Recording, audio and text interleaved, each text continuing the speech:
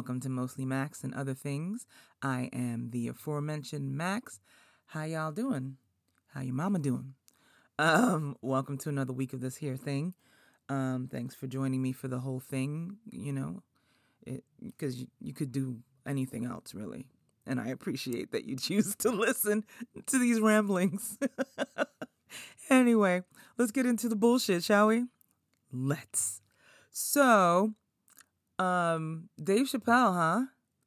So, this dude, right, who's given a fresh $50 million to rattle off fuck shit, basically, because it's what it is now, on Netflix for I don't know, was this his 8th or 9th fucking show or whatever you want to call it with them? And I guess because he's so rich and so famous and so brilliant, we're not supposed to side-eye the fuck out of him on his insistence on going out sad.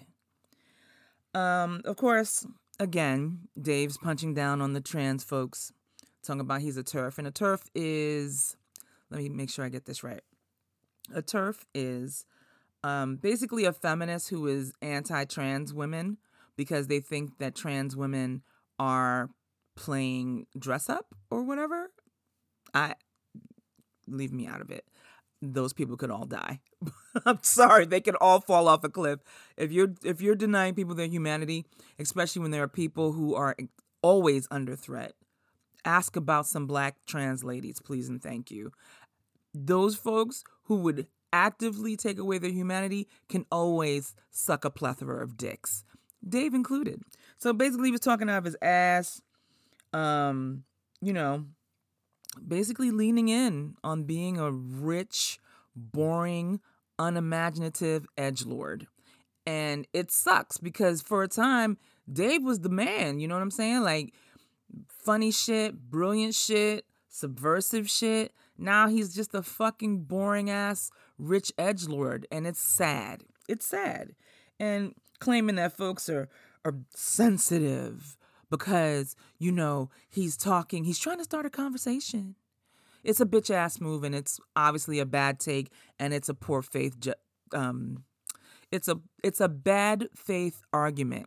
Don't nobody believe you. What you want to do is talk your shit and not have nobody push back on it. But the fact of the matter is that people whose voices have always been marginalized have actual voices and have always had them, and they get to say whatever the fuck they want, just the same way as you. And for them saying, oh, it's cancel culture, my good sir, you have been given 50 million American dollars to get up in front of a stage and smoke in front of people and talk out of the farthest reaches of your ass. No one's canceling shit. Once more, for the people in the cheap seats, cancel culture does not exist.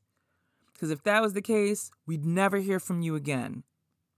Or any of these other motherfuckers who are basically, as I believe it was Akila Green, she wrote this very good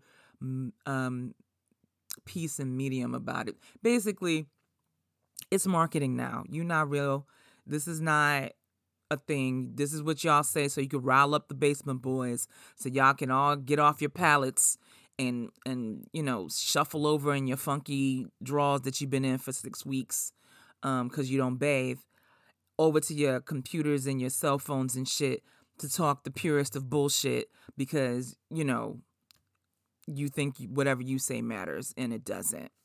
Anyway, all this shit is wild dangerous. I fucking hate it. I hate to see it. Basically, that cat don't exist to me no more. And it sucks because I used to be up at the Chappelle Show tapings, getting my life. Seeing mans do stand-up was the shit. You know what I'm saying? Long cackles. Even though now, revisiting some of that stuff, Mans has always been problematic. And some of that stuff is aged like a banana. But boy, this current version, keep it. Keep it. Dave can fucking keep it. Anywhooser, moving on. All the peoples are moving to 24/7 movements in terms of all the carriers, all the Walmart, FedEx, UPS, all them cats is starting to move to a 24/7 schedule so they can make untangle this supply chain issue. The port of LA is already doing 24/7. Basically, Christmas is coming, honey, and we don't want to hear no shit about how I ain't getting my fill in the blank or my kids not getting the fill in the blank this year because shit was on back order or because shit wasn't able to be moved out of the warehouses. So you already fucking know what time it is. Best of luck to them for finding people to do this because a lot of people are like, you need to come off of some money. I hope that they are giving the workers that they're going to run into the ground 24 hours a day, 7 days a week, some coin to go with all of this activity.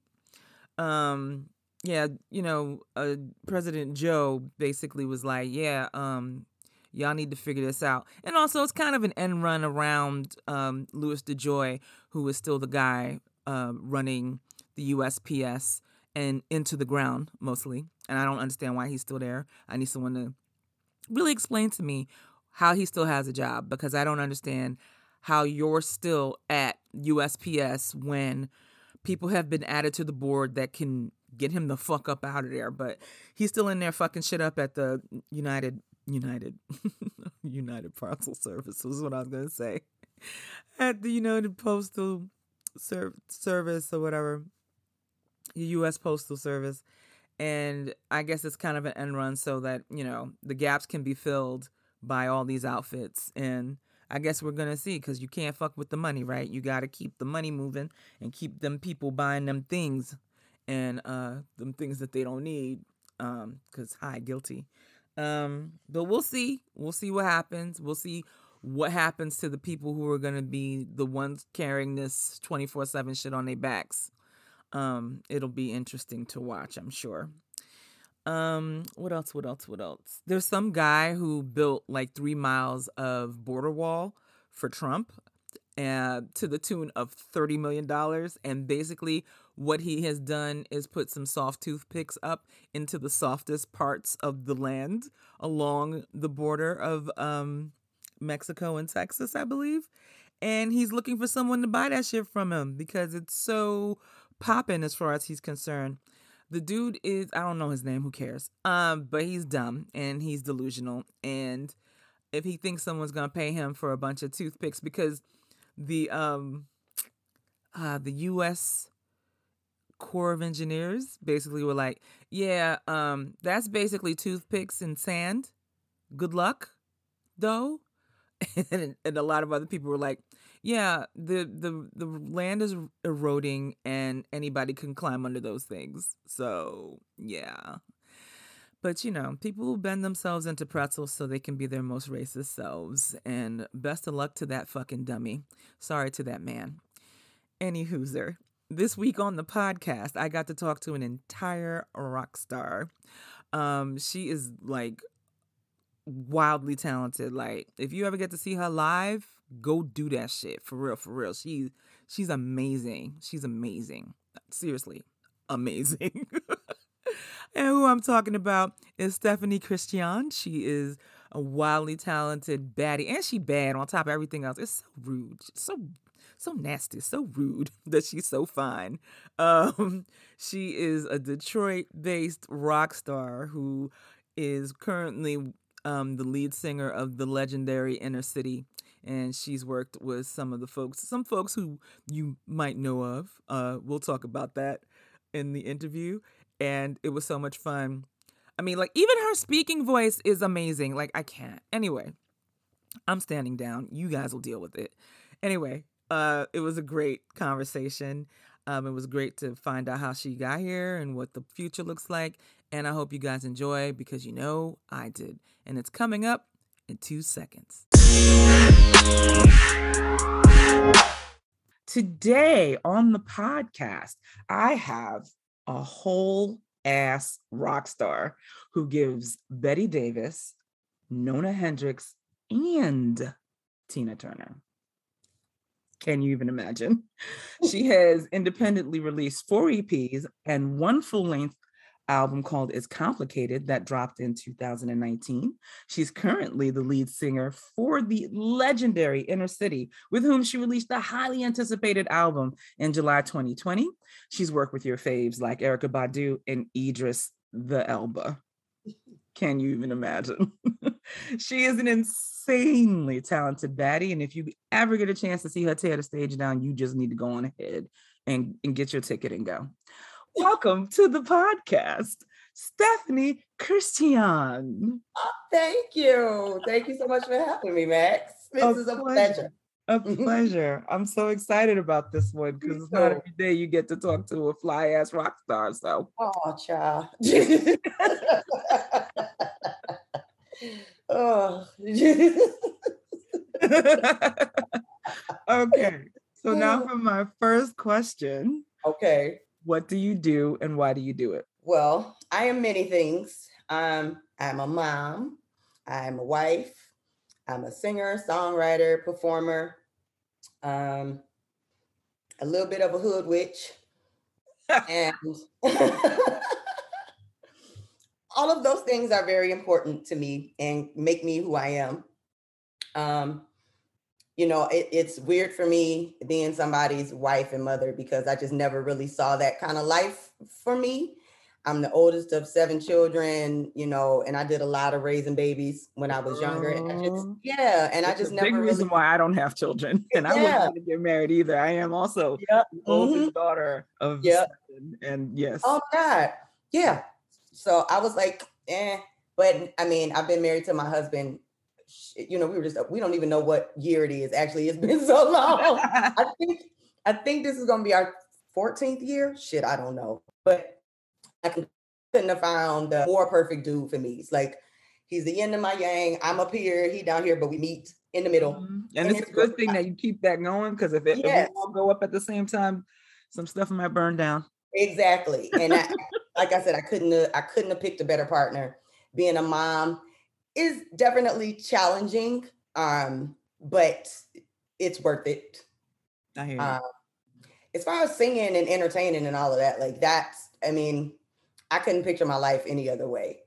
I knew when I was a little girl that I didn't really know that I could sing per se. Like my mom noticed and she put me in the choir. And it wasn't until I was a little older that I was like, I want to be a pop star. Like I want to be Michael Jackson, Madonna famous.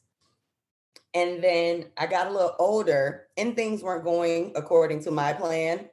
And I had to reevaluate what success meant to me. So I've wanted to give up many times, but I don't because I love it. It's my lifeblood and I don't know anything else to do. So as far as being a witch, my mama taught me. So.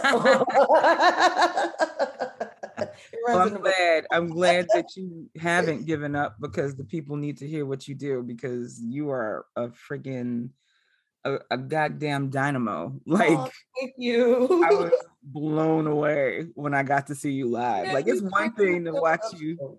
It's one thing to watch you do your thing on like YouTube or whatever, and still you get the spirit of it all because you were channeling everything. That's that witch stuff. Everything.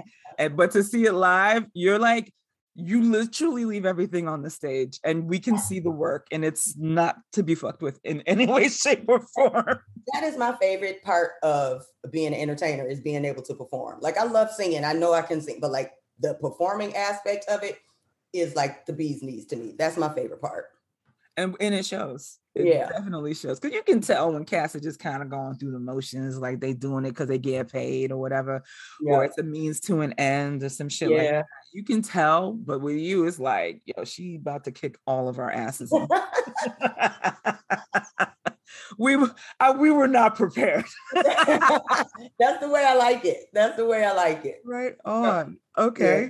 So for my second question, how did you get started in the industry? How did you start singing and stuff?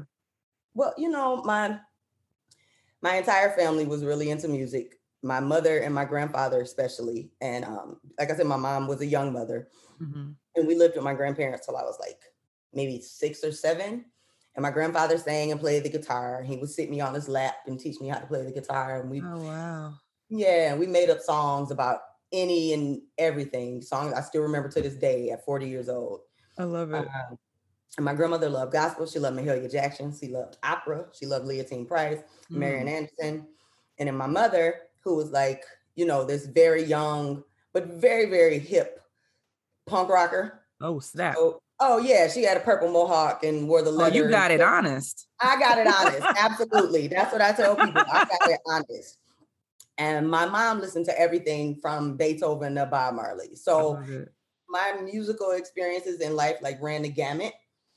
And so I guess I just kept, my mom said that I sang before I talked. Like I said, I didn't really know that I could sing. Mhm. Other people noticed it. And I guess they started saying stuff to my mama, like, well, what are you going to do? So of course my mom put me in the choir at the black church. That's Of what you do. course. Get when your that baby- training. Yep. Get the kids trained up. Yeah, but you know, my mama was young and didn't live that lifestyle of getting up early on Sunday morning. She was a punk rocker. Yeah, my mama went into that getting me up in the morning. So and don't let that be the only thing. But I just don't remember that lasting a very long time. And Tommy Hearns, the boxer, lived around the corner from us. And like I had started doing like girl groups at school and stuff like that. And like my grandmother, I would not stop bothering Tommy Hearns. Like to me, if you were famous, like you could help people. Like that's what it meant to me. I knew who Tommy Hearns was at a very young age. So I used to go over there all the time. My grandma would be like, stop going over that man's house. His brother had just killed somebody, I think, in the house. Like, remember, I don't know if you're not from Detroit, so you probably wouldn't have remembered, but it was like a whole thing. Wow. And one day he was like, you know what? My wife is having a pool party over here. You know, you can perform. You can sing a song at my pool party. Nice. And that was like my first paying gig. I love it. He gave us like whatever. But yeah, that was like the first time I got paid for gigging. We sang some song a cappella that we wrote. I did awful because I was nervous. Oh no. Yeah.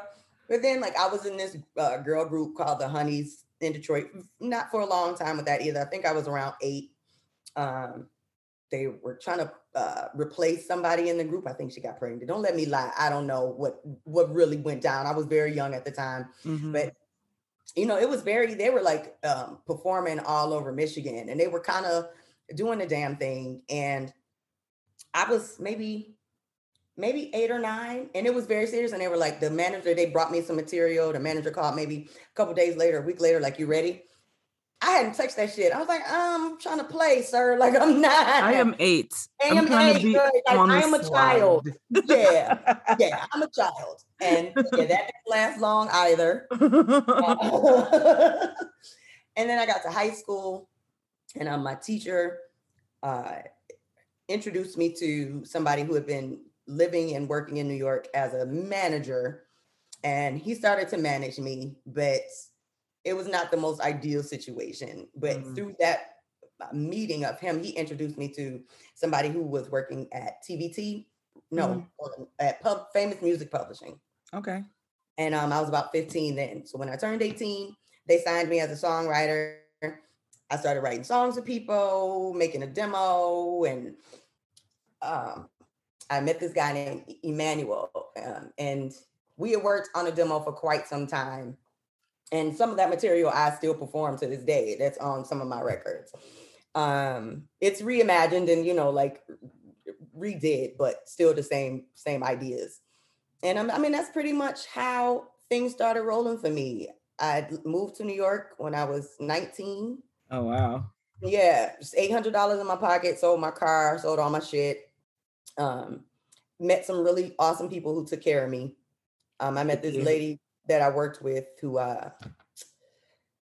was like, I don't know what kind of church this was, but they like locked the doors and shit. You were in there for like 8 hours. Absolutely not. Oh God, no, it was so, but she really she took care of me. She got me my first apartment, all utilities included, $500 a month. That sounds about right. That you can get that kind of thing popping back in the day. Yep. Because I know when I was an undergrad, I had something similar with everything was included. Yep. Except for cable, of course. None of that. Except that. Right. Yep. But yeah, it was a hovel. But absolutely. Yeah. It had high ceilings, like it was nice, but still, you know, it was, I could have had better. Like my grandmother was like not impressed. I put it that way. Yeah, it was the same thing. My place was a basement apartment that was probably illegal. So yeah, exactly. My mother was also highly impressed. Not impressed. She didn't really see it until I was moving out of it.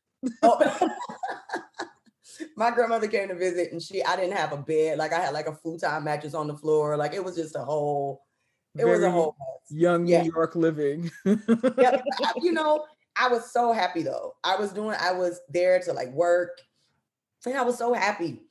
And then of course, that's like the story of my life. I moved out there because I was told it was time to start getting my album together. And then shit just went the other way. And the person I was working with, like our relationship just kind of went downhill from there. And September 11th happened by this time. And I was actually at home. No more fam. Yeah, I was actually at home when September 11th happened. I was visiting. And I was a bartender.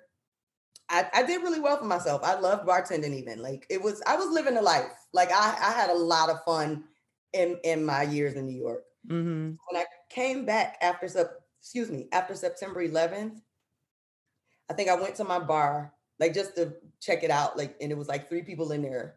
They're like, this is a place where I would make $1,000 a night. Like, $500 a night. It was crazy. Yeah. And just the energy was just real fucking heavy. Yeah, that was pretty much the first time the city got done up like that. Yeah. Because like that was really the beginning of the end for a lot of things, like in terms of what, record companies was going to spend on new artists, and like a lot of live music just got deaded for a little while. Right. And I feel like we're kind of going to see that shit again. I mean, they're bringing stuff back or whatever, but there was so much lost this go round with the pandemic in New York. I don't know what the city's really gonna look like. But people are trying, they trying to get their parties up again. They trying to get their live stuff up, and the bars and the restaurants that survived are trying to get their thing back. But it's gonna require a lot more that I think than people realize is needed to get everything up and running across the country, to be real. When I had a whole, we had to put our whole 2020 tour on hold, reschedule it. A lot of stuff got canceled, but rescheduled to 2021. 2021 comes around. A lot of that stuff is still canceled or rescheduled for 2022. But then all of our gigs were outside. Like we started off with 15, like when we were talking about leaving, by the time it was over, none of those indoor gigs we could perform at. Right. Yeah. So even when I'm out of the country and I'm looking at these shows in like London or Amsterdam, we couldn't even get into Amsterdam actually. Wow. I think Amsterdam had canceled. I think all our gigs were in London. Okay. This go round. Yeah.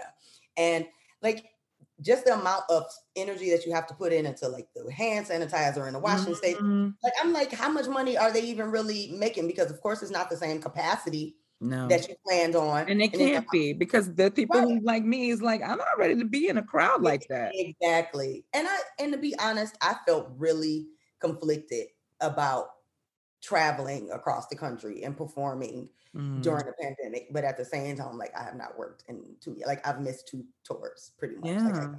People got to eat. I got to eat. And but I felt so bad about it. I felt like such a hypocrite. But at the same time, I'm not putting the show on. I'm just going. And you're going to be as safe as you possibly can. It ain't like you're going to start spitting on the crowd and shit. Absolutely. And I've seen people perform in their masks. If I could have, I would have. I know it's stupid. You can't hear. It's ridiculous. Right. But I was really conflicted about that. It's been such, I'm not gonna say learning experience, but I don't know what else to call it. It's been an experience in general. Dealing with this situation as a performer. I can imagine, my little ass paranoia. You getting on stage with 1 trillion people in the audience, so it's and I like to go out into the into the audience and shit. And I did it, and then I would feel so bad, oh fuck, I got too close to people, that kind of stuff where I'm I gotta not be myself all the way in the show. Yeah, and that kind of stuff I had to start thinking about, and I was like, damn it, but it's kind of cutting off my energy. And I feel we in the place now where there's ways to avoid dropping dead from this thing, and cats are just opting out for the shits and the giggles. Yep. This is the time where I'm starting to lose patience. It's y'all playing. Yeah, exactly. That's where I'm at. Enough is enough. Enough is enough. Stop coddling these motherfuckers and just ignore them.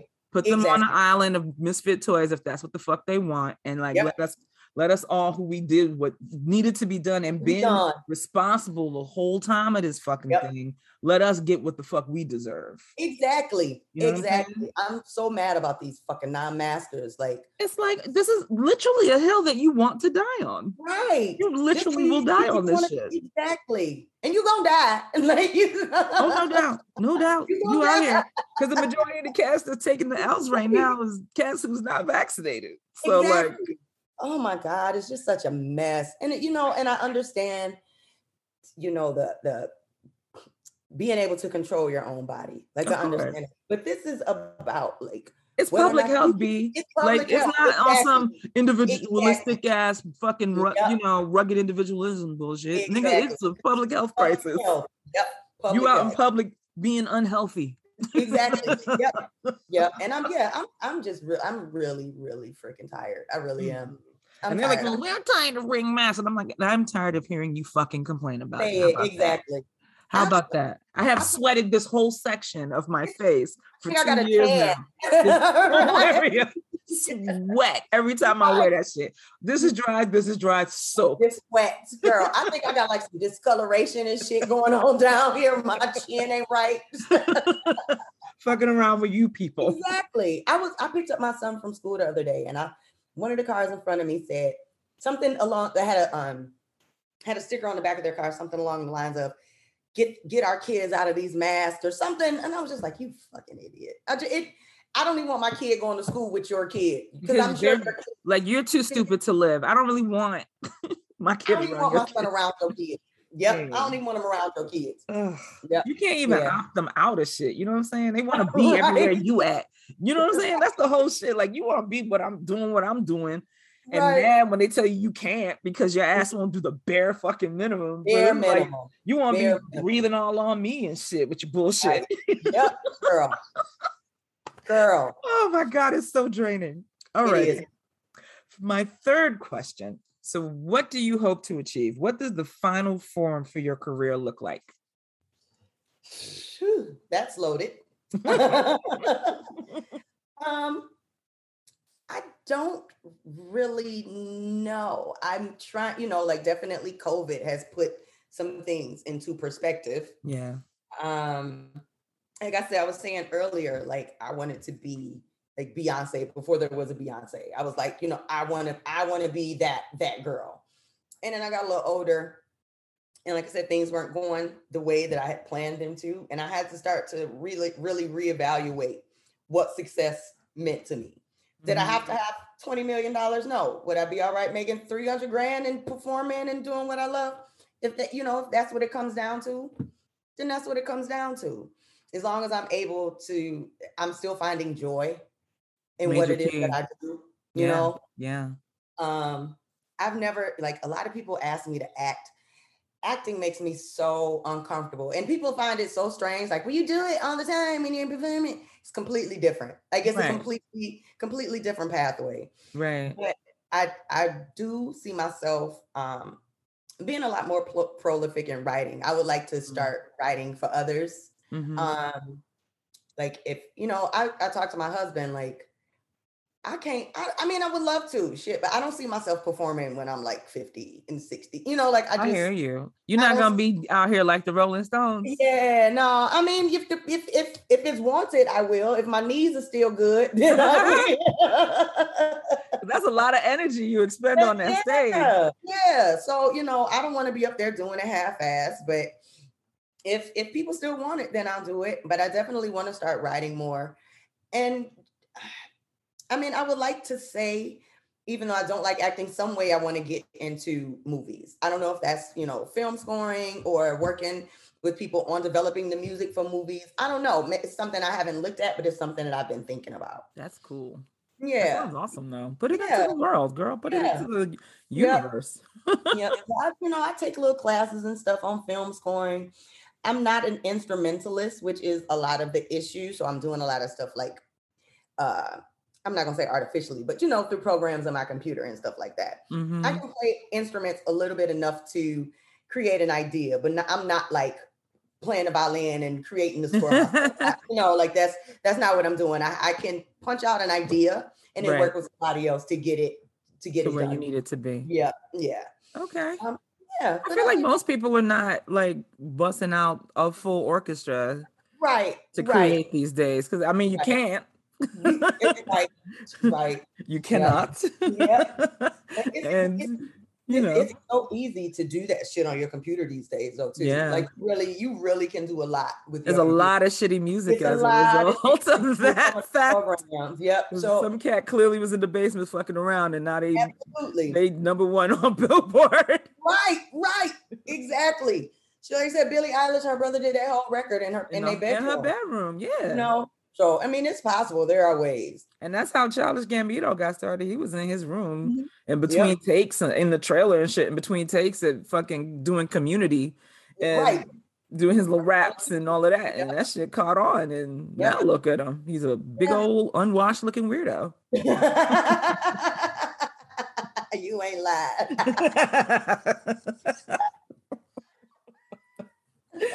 Ooh, I was a huge Childish Gambino fan, and then it was just like, all right. Yeah, you look a little unwashed. That was good. Like you've been wearing them pants for a couple of for days, days bro. now. Like, I seen it. Like, can we not? Yeah, no, I see it. I see it. You know what I'm talking about. I do. I absolutely do. Yep. Alrighty. For my fourth question, what advice would you give someone who is interested in what you do? Oh, I get asked this a lot. And it sounds really generic, but it really is the real answer, is to figure out what you're good at. Mm-hmm. You might want to be a singer and a songwriter, but you write songs a lot better than you sing, or you sing a lot better than you write.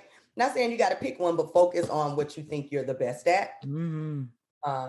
And hone that, of course. And then I think what helped me and what I think helps a lot of people is you got to get out there, which is, like those open mics and, even if it's a gig that seems like it's beneath you or whatever, if you're just starting out, sometimes you got to take those type of gigs. When I first started out, I did pretty much everything I did was for free, everything, but it got me into some bigger places. You got to take baby steps to get up there. So of course, like Beyonce wasn't built in a day. Exactly. So, you got to stay persistent. You got to hone your skills, and you don't be too hard on yourself. Either don't That's take it a day at a time. Mm-hmm. That negative talk will kill you. Negative talk will kill you. And this industry is rough as shit. You know how many times I've been told no, or like, all the shit that I've been through. I can imagine. Right, and I'm good at it. So look, and I'm actually good. Right, I'm actually good at it. So like for me, shit. Since I've been with my husband, I've probably asked him 2 or 3 times, should I just give this shit up? Because I haven't reached the level of, and it's not fame or stardom, just the level of success that I'm comfortable with. Right. I haven't achieved what I set out to do. You know what I mean? Yeah. So yeah. You gotta. You can't take no for an answer. Right. Yeah. Right. I mean, some cats, they hit the grind, and you hear the stories all the time of cats who, like fucking Bonnie Raitt and Tina Turner, where they were grinding for a long time, and then they hit that lick when they were like, up in age. Like exactly. Tina blew up what, like 42? In her 40s. Yeah, she was in her 40s. And that's the thing. It's like I probably when I was younger, to me, my age right now, like, oh, if I haven't done it by now, like fuck it. Like, I still consider myself to be a little bit older in the game, but like there's still so many opportunities out there. Like age really doesn't have anything to do with it at a certain point. I mean, look at Bill Withers. He didn't pop off until he was in his 40s. Yep. Was it Paula Cole and Sean Colvin, I think her name was. Mm-hmm. I remember years ago, like they were both in their 30s or 40s, I think, won Grammys. And we ain't really heard from them again after that. No, but they were huge though. Yeah, they were huge. And they were singer-songwriters, so they pocketed some of that money. Absolutely. And it's like you said, they have probably been doing that shit for 25 years. But you know what I mean? Just like constantly, consistently just releasing grinding 10 fucking independent albums, and then something happens and it switches. That's it. And that's it. That's it. Yep. It doesn't always happen at 24. Sometimes Exactly. it's 44. Yep. And so, you know, even though I've had some really good things happen to me as an artist, I'm still waiting for that for me as well. Well, I see it coming for you. You are like an undeniable talent. Like Thank you. Like everybody's stupid for not getting hip already. I mean, Idris Elba knows. Idris Elba knows. Yes, he does. And what was that recording situation like? You know, I was so nervous. Like, I was thinking of all these ways. I'm like, I have to make an imprint on him. Like, he has to remember me. Like, but you know, like, with being respectful. Come in topless. Yeah. But you know, like, his family is from Sierra Leone. Mm-hmm. My best friend is from Sierra Leone. So like all my extended family is all from Sierra Leone. Mm-hmm. So when he walked in the room, I spoke Creole to him, and that did it. He's like, hey, what how you know Creole? So that is how. There you go. Like, that I got in the dough. I'm like, you ain't gonna forget about me. And then when we started like working, you know, like in the studio, I mean, it was like working with anybody. You would never know that it was freaking Idris Elba, you know, the multi-million-dollar award winning. It's Stringer Bell in your shit. Exactly. You would have never ever even thought that they would, you know, like that what was happening. Right. And it was like working with any other person off the street. He was very humble and very kind and sweet and very respectful. Very fine. You know, very fine, you know. I mean, our eyes work. I mean, yes, there was no funny business going on. Good. And he was a really, really, really cool dude. Really cool dude. I'm glad to hear it. Because you know, you'd be hearing these stories, you'd be like, oh, he was a monster. No, absolutely not. Perfect experience. Fantastic. Couldn't have been any better. Yeah. That's what I like to hear. Yep. Couldn't have been better. So for my fifth question, what was the worst job you've ever had? I'm probably going to say being a nurse's assistant. Ooh. Yeah. I've done all types of shit. I mean, I started working when I was 8 years old in a greenhouse. This lady had a greenhouse around the corner from my grandmother, and I was like 8. And I walked over there one day, like, is there anything I can do to make a little bit of money? And I planted Christmas trees. Oh, wow. Yeah. And she would pay me every day. And I did that for probably 2 or 3 years. But yeah, I've always worked. I had a babysitting service when I was 14. I love it. I was making shitloads of money. My friend and my best friend in high school, she's still my best friend. But we were like the real life babysitters club? Oh, yeah, it was like we had like 7 kids. Like I worked.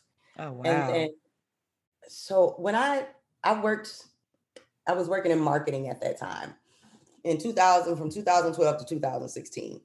And I was also performing and touring during this time. You know, I think they were kind of getting a little irritated with me, but they let me take the time off, but you could tell it was becoming a thing for them. So when I got let go from that job, I was like, great, full-time artist. That's what I wanted to do anyway. Right. But in reality, full-time music work wasn't coming in like that. So I had to do what I had to do. I trained to be a medical assistant many years ago. I did that when I was like in my early 20s. Mm-hmm. So, but a friend of mine had a company where she hired CNAs to go and help out elders in the community. And I didn't make a lot of money. I was making some money. I worked like 2 jobs during that time. But you know, I went to one. I don't want to. Nobody's gonna know who I'm talking about. Like one lady was a hoarder.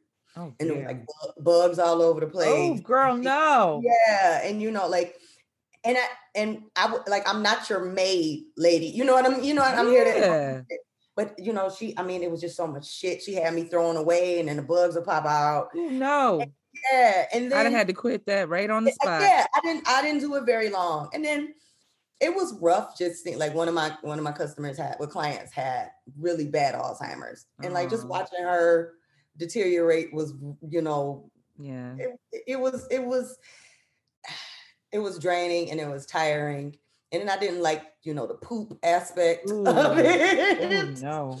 Yeah, and it wasn't that it was a horrible job. Yeah, it was. It I didn't just sound there the are people best though. that do it. I just didn't. It was not for me. Yeah. Oh I my. couldn't do it. Yeah, it And was a also lot. like in that kind of thing, it's like you don't really get to see people at their best. You know what I mean? Right. Yep. Like everybody you work with is dealing with some It's shit. dealing with exactly. Yep. Yeah. Mm. And I didn't go there. I have a college degree. I didn't want to have to work somewhere 9 to 5 at that point. So I was working part-time, but it was a lot. That was probably the worst thing that I've done. My God, I can barely imagine. Yeah, it was all bad. Right. So for my 6th and final question. Oh, okay. What is the best job you've ever had? What I'm doing now, being honest. But it can be rough, but at the end of the day, it's so very rewarding. And not even so much, like the people that I get to meet. I really get excited about the food I get to eat when I'm on the road. And I mean, you're traveling. Yeah, I am all this different stuff. I am a foodie and I really, really like to eat my food on the road. So, but being able to perform is like just, and not just here in Detroit, like being able to be an international artist has like just helped me. I mean, it's helped me realize that like I am reaching those goals that I have set for myself. It may not be, I might not be world famous, but people know who I am in Europe. Right. And you got a following. Yeah. And it's only a matter of time before it's happening here in the States. But yeah, I've definitely exceeded my expectations. Have you ever considered like being in Europe full time, since that's where your following is, and like, like going hard body for it all? I've thought about it. And the thing about it too is that, I front Inner City right now, which is like the main project that I'm working on. Mm-hmm. But, I'm still a rock singer. Like that's my solo project. And even still, Europe is probably the best place for me to be as a Black rock artist. Right. Yeah. Right. So yeah, because people can't get over anything here. Like nope. Their minds can't expand that far. Absolutely not. So yeah, I've talked about it with my husband. We've discussed it. It's hard when you have a husband and a kid making those type of decisions. Right.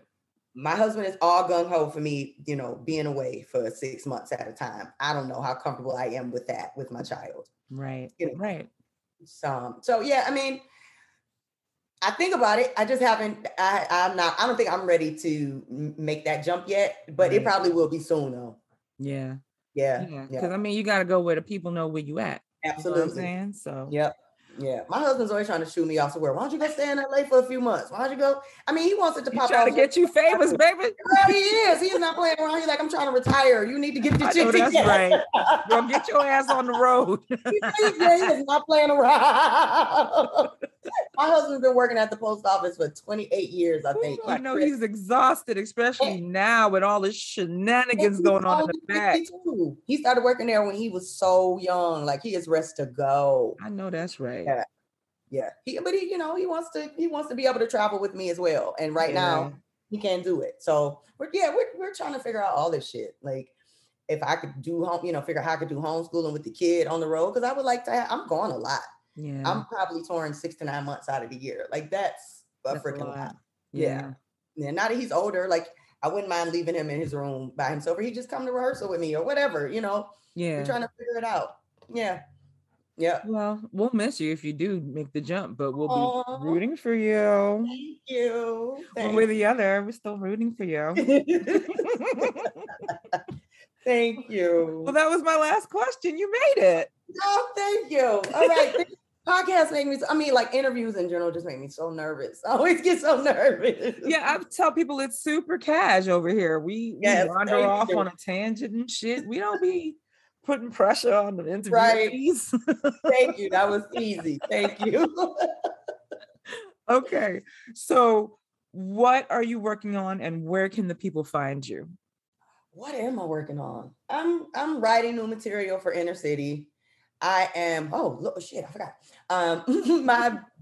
My best friend and I, Jessica Care Moore, who's like a world famous, renowned Oh poet. yeah, I know who she is. Yeah, we just got done recording an album together. How nice. Yeah, we've talked about since probably 2010, maybe Oh wow. 2011.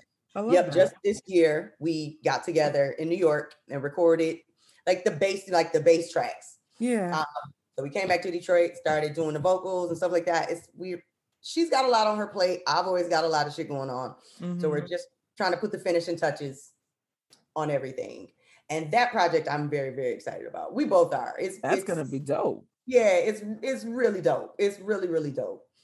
And then, just I'm always working on my own stuff. Like my life is my own stuff. Like that's where I get the inspiration and all of that. Like, and I'm always working on my own rock stuff. But you can find all my stuff I'm under Steph Chris, STEFFCHRIS on everything at Instagram, Twitter, Facebook. You can find me at Steph Chris under everything. Fantastic. Well, thank you so much for covering out some of your rock star time for me. Oh, honey. Yeah. Thank you for having me, Matt. I was super looking forward to this because I definitely like to hear about the process and how people get to where they get to and how they planning to get the stuff that they want. I love that stuff. So this was wonderful. And that was my chat with the amazing Stephanie Christian. I hope you guys enjoyed it. I know I did. So now let's get in to these key takeaways.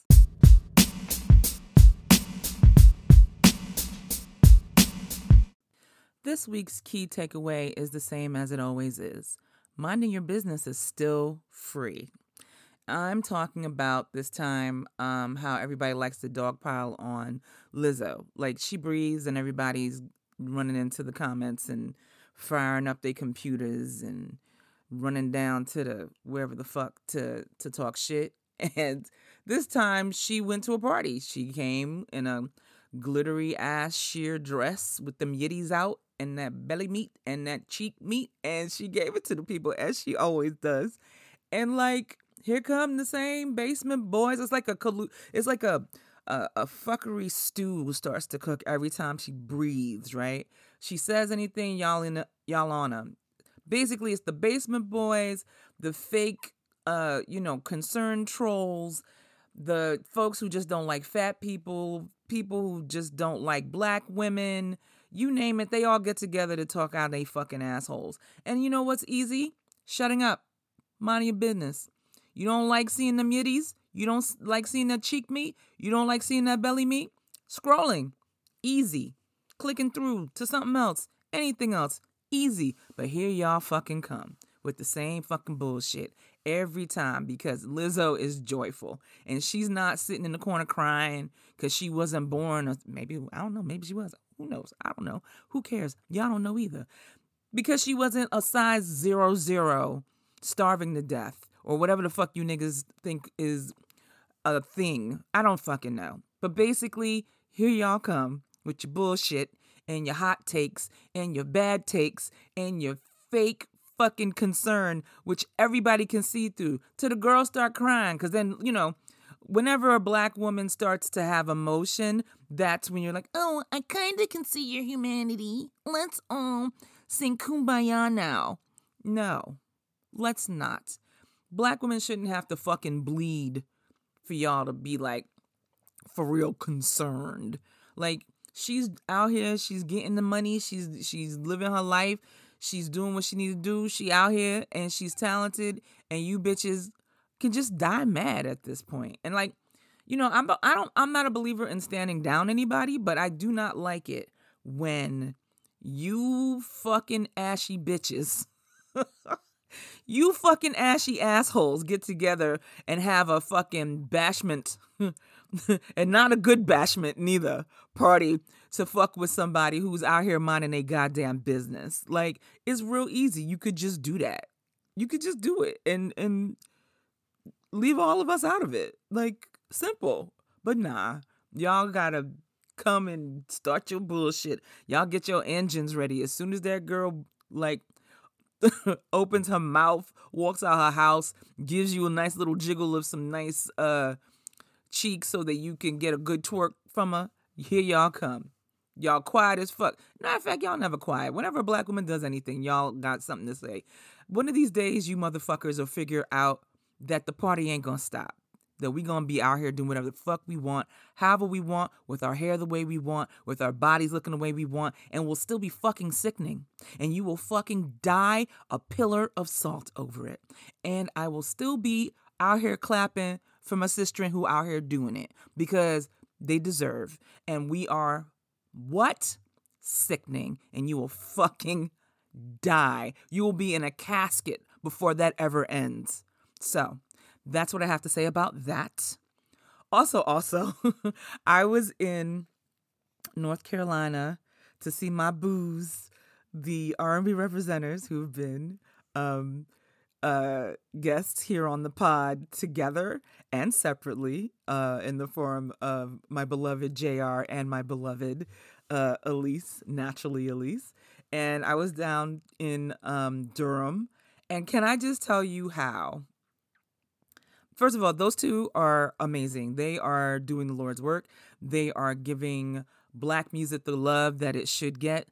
They are giving R&B the love that it should get. If you haven't gotten on to their pod, to their Catch That series, to their all that shit, you missing out. You should get into it. But I got to go to a dinner with them at this place called Mothers and Sons. And when I tell you, I'm still dreaming of the food that I had. That's how fucking good. It was an Italian spot on the cute little street. Everything in Durham just looks like a quaint movie set. It's, you know, it was all very pretty and very lush and very green. You can see the reason why it was a big tobacco paradise, because everything looks lush and the land looks healthy and shit. But anyway, we were at this fucking restaurant, and when I tell you, because Elise is a superstar, we got like freaking famous bitch treatment. But man, I had this squid ink pasta that I have been dreaming about. Like, if I was a baller, I would fly to Durham on the weekends just so I can go eat that shit again. That's how good it was. It was like seafood, and it had all the stuff, like every single thing that we ordered at that dinner was top fucking tier.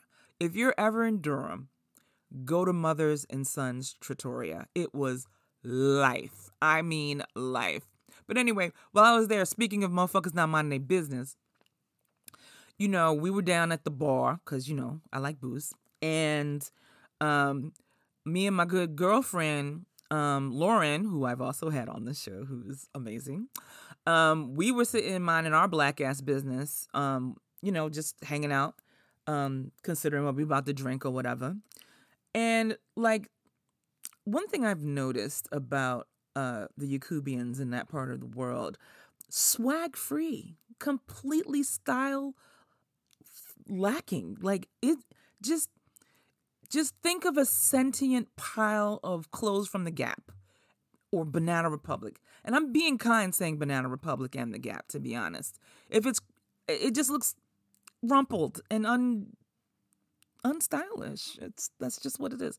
Anyway, we were sitting there minding our business, being fabulous. We was cute. You know, I had my little onion dress out. Shout out to Whitney Merrow. And Lauren was looking like a pile of money. And we were just in there minding our business. And it looked like it was a big wedding weekend. So like there was like a million formally dressed, style-free Yakubians running around. And this old white man was in there. And he went to the bar, got his drinks. And we were sitting in a booth. We didn't have drinks or anything yet. It was kind of crowded. And that Yakubian was walking over with force. And like, he had a mask on, but you can tell the frown was deep and plentiful. And he was walking over to our table with force, honey. And we looked up like, so what's up? Because I was waiting to have a New York moment. Just waiting for it. But I was benevolent the whole time because I was having such a good time and I was with good people. So you know how sometimes there are opportunities for you to let a motherfucker know what time it is, but you don't because you're having such a good time and you decide you're not going to fuck up the vibe. That was pretty much what I was on for the entire weekend. And this old white man came hustling up like he was about to say something. And I guess me and Lauren gave him a look like, rethink it, reconsider. And that man hung a left and shot his ass right down to the back of the bar where he could go and be mad somewhere the fuck else. Because, baby, if that old man had something to say and wanted to start some shit, please understand how me and Lauren were ready to finish it. Because, nope, not today, Satan. Not today or any other day. He was really like pushing, like he was gonna be like, you need to get up and let me have your seat or some fucking bullshit like that. I don't know what he was on, but I think we made it abundantly clear. We telegraphed to that old man that it wasn't the place, it wasn't the time, and we were not the one or the two or the three. Anywho, sir, old white people, continue minding your business. It's good for you. Anyway, that's it for this week. I will be back next week with something. Anyway, as always, keep washing your hands, keep wearing your mask, keep minding your fucking business. Keep your Purell on decky. Wash your face mask if you're rocking the cloth johns. Take care of yourselves and take care of each other. And I'll be back next week.